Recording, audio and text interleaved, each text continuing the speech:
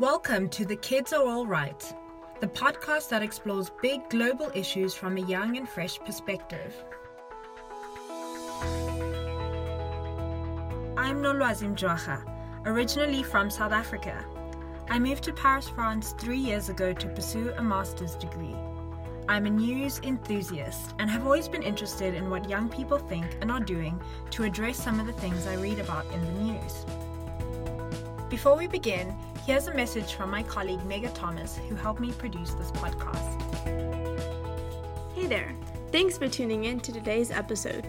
The Kids Are All Right was produced by a team of students and aspiring journalists interested in learning more about some of the biggest issues facing the global community.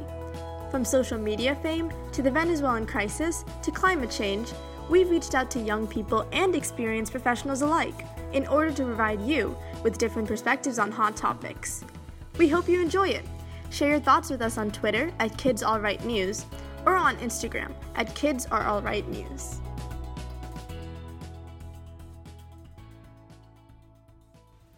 RoboCop, iRobot, Westworld, The Terminator. Hollywood is obsessed with robot uprisings, but our idea of what a robot looks like and what a robot is capable of might be a bit skewed. It's 2018 and we've produced some pretty smart machines.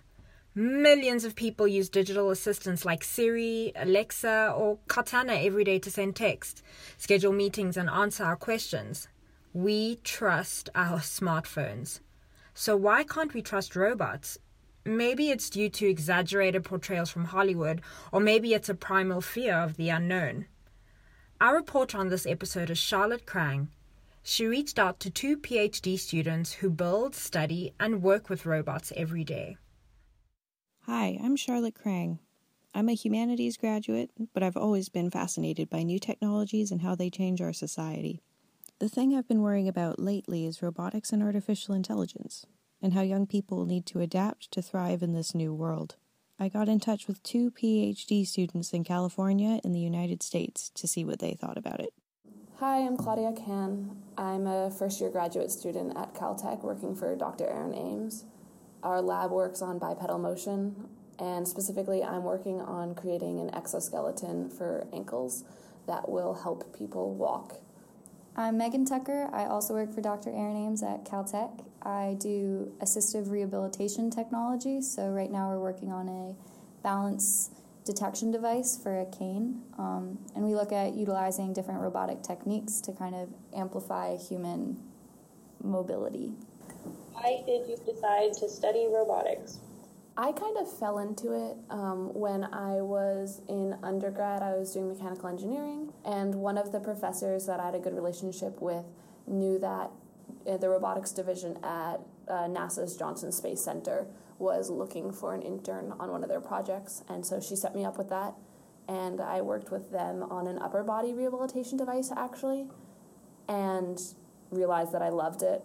Yeah, I had a very similar experience where through research projects at school, so when you're an undergrad in school, you get involved in different research projects across campus, and I found that the ones that really resonated with me were the ones that were making a difference in people's lives, and so that was how do we combine this field of robotics with people. Okay, projects that you're doing now, can you tell me a little more about them? And also, how do you continually that's make a great sure question. So I'm currently working on an ankle exoskeleton. If you look at current research, about 50% of the energy you use while walking actually comes from the ankles. And the way that we're going to test this is by using a metabolic mask. And so pretty much you have a mask that will go over someone while they're walking, both with and without the exoskeleton. And based on the composition of their breath, you can actually tell how much energy they're using. So ideally with my exoskeleton is you'll have someone who's able to walk longer or farther with less energy. So you're just as tired after, 2 miles as a normal person would be after 1, because this is helping you walk. And so is that closer to the stage that the cane is at, or not quite yet? So the cane project came out of a class here at Caltech where we were really looking at how can we use technology to help people who to help people with mobility challenges. So one of the problems with robotics is it's a very expensive field. So a lot of the technologies that we produce are never able to become commercialized because people just can't afford to use them, and a lot of that comes in with insurance. The thing that we were looking at in the class is, okay, how do we make something that is both utilizing technology but affordable? And so what we ended up doing is just utilizing very simple technology to get the position of the cane and then using a vibration motor to vibrate the cane. What you're working on is more likely to be inspired by nature and other animals. I don't know, like I know that there are robots that are not inspired by nature, but is that less common? Like, do we have to get over this bio hurdle first and then move into sort of crazier things? So my main experience with that is when I was working at Johnson Space Center, is I actually asked the question of why is this robot humanoid? Like, I didn't think it made sense. I felt like it would make sense if it had wheels or, you know, if there was kind of lots of different ways. And what it turns out is, especially for a robot functioning in a human-built environment, is everything's built for humans. And so it actually makes it easier if it's shaped like a human, because it's going to be able to do all those tasks. So wheels aren't incredibly efficient because if you think about it, in order to move, you constantly have to be spinning the motors, as opposed to with running, you're just contacting the ground, and then in this flight phase, you're actually very metabolically efficient. So when we look at nature and we look at animals and we look at humans and why we do the things we do, everything has a purpose. And it really teaches us a lot about material properties and characteristics and motions and the most optimal way to do things. The other aspect of this, which is really interesting, is the aspect of trust. So it is really important for robots and humans to have mutual trust. The reason we like to make them looking cute and looking relatable is that we want people to understand that they can trust robots. You know, we program everything in robots. There's nothing to be afraid of. They always have an objective and rules, and, you know, they're very simplistic things. And how do you feel about those horror stories? Are you afraid? Not at all. Not in the slightest bit. So I think that the misconception is that machine learning and artificial intelligence means that your robot is just immediately able to do what a human mind is able to do. And at least in my understanding and my experience, is you very much have to tell it what you want it to learn and how you want it to learn it. And so I just don't think that it's a realistic fear that robots are going to come and take over the world. Does that also mean that we'll always have some kind of jobs teaching them or ensuring everything is still going to plan? Oh, yeah. Robots are so needy. You know, they need constant maintenance. They need constant calibration. Like, you have to, you know, tell them, Like a baby. they are babies. They need a lot of care. They need a lot of attention. You know, we're always going to have to maintain them to continue being able to work properly. And there's always going to be tasks that humans will forever be superior at. Like, robots are inherently dumb. Like, they often fail. There's a lot of things that they really struggle with. You know, if you look at the DARPA walking challenge, the final of that challenge is just videos of robots falling over, because it's really hard to get robots to do things that as humans we're very good at. Do you have any advice for either girls in STEM, I don't know if people are still on that subject, Yes. or Oh, yeah. just generation going into this field? Don't give up. We need you. Just don't get dissuaded. Yeah, I think, you know, decide for yourself whether you want to be doing it or not. Don't let kind of the ideas of other people get in the way of that. You know, do what you want to do. And we will welcome you with open arms, because we need all of the women in this field that we can get. So, robots might not be as developed or as human-like as the image the public carries in our imagination, but still, robots and the integration of artificial intelligence into our everyday lives continues to stir up uneasiness amongst many, which we've seen in the reactions to driverless cars or the humanoid robot Sophia, who made her public debut in 2016. Intrigued by this very real fear, we turn to Jeremy Wagstaff, who is based in Singapore and works as Thomson Reuters Asia Technology correspondent. The fact that we allow like an Alexa in our kitchen, do you think that means that we all trust robots already, or it's still going to take a little work for the industry to get people to trust them? Yeah, I wouldn't use the word trust. I think we have it's a kind of a pact with the devil. If we stop to think about it for any length of time, we probably wouldn't tolerate it. We would turn these things off.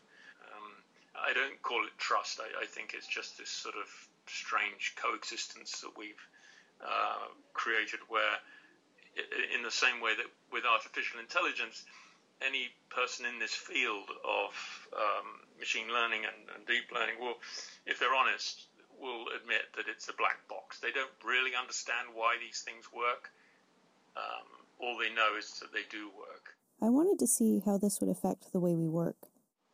I have a dystopian view of robots in the sense that every time people have said that don't worry about robots because when they will just free us humans up to do more interesting work, has never really been the case. They tend to free managers and C-level people, chief executives, the financial decision makers up to be able to cut back workforce levels. It is always the case that automation reduces headcount, and I don't see that changing anytime soon. I think something like 25% or 20% of the American workforce, something like this, is actually their job, or part of their job is driving something from A to B. It might be a truck, or it might just be a forklift or something like that. And those jobs are, in the next 5 years, going to see a significant reduction. Those people will either have to be reskilled, but this doesn't tend to happen. When robots replace workers, people do not tend to be reskilled. They tend to be downskilled, I would say. And I haven't seen the numbers for this, but I would guess that a lot of those people who are looking after those robots are not really, don't consider themselves having taken a step up. Often those jobs are not particularly pleasant, and sometimes they're quite dangerous. Looking after a robotic arm is not necessarily a pleasant or simple or even a danger-free task. The better side of this, of course, is that if governments address this properly, it does mean that